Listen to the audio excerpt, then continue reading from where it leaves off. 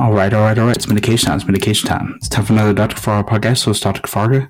This episode will be reviewing Stranger Things 4, episode 1, or season 4, episode 1, whatever you want to call it. This is the fourth season of the American television science fiction horror drama television series Stranger Things. It was released on Netflix on May 27, 2022, and the second volume is going to be released on July 1st. It stars Winona Ryder, David Harbour, Fenton Wolfhard, Millie Bobby Brown, Gaten Matazzaro, Caleb McLaughlin, Noah Schnapp, Sadie Sink, Natalia Dyer, Charlie Heaton, Joe Carey, Maya Hawke, and Priya Ferguson, along with Brett Gelman, Matthew Modine, and Paul Reiser. All right, so let me go into episode 1.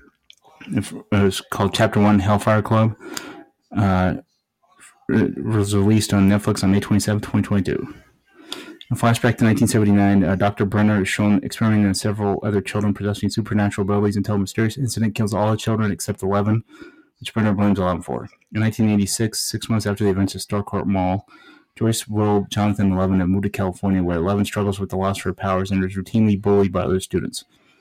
Joyce receives a porcelain doll in the mail, seemingly from Russia, and finds a hidden note stating that Hopper is alive. In Hawkins, Mike and Dustin have joined their high school's Hellfire Club, a Dungeons & Dragons club led by eccentric Eddie Munson. As a result, they miss seeing Lucas win the basketball team's championship game.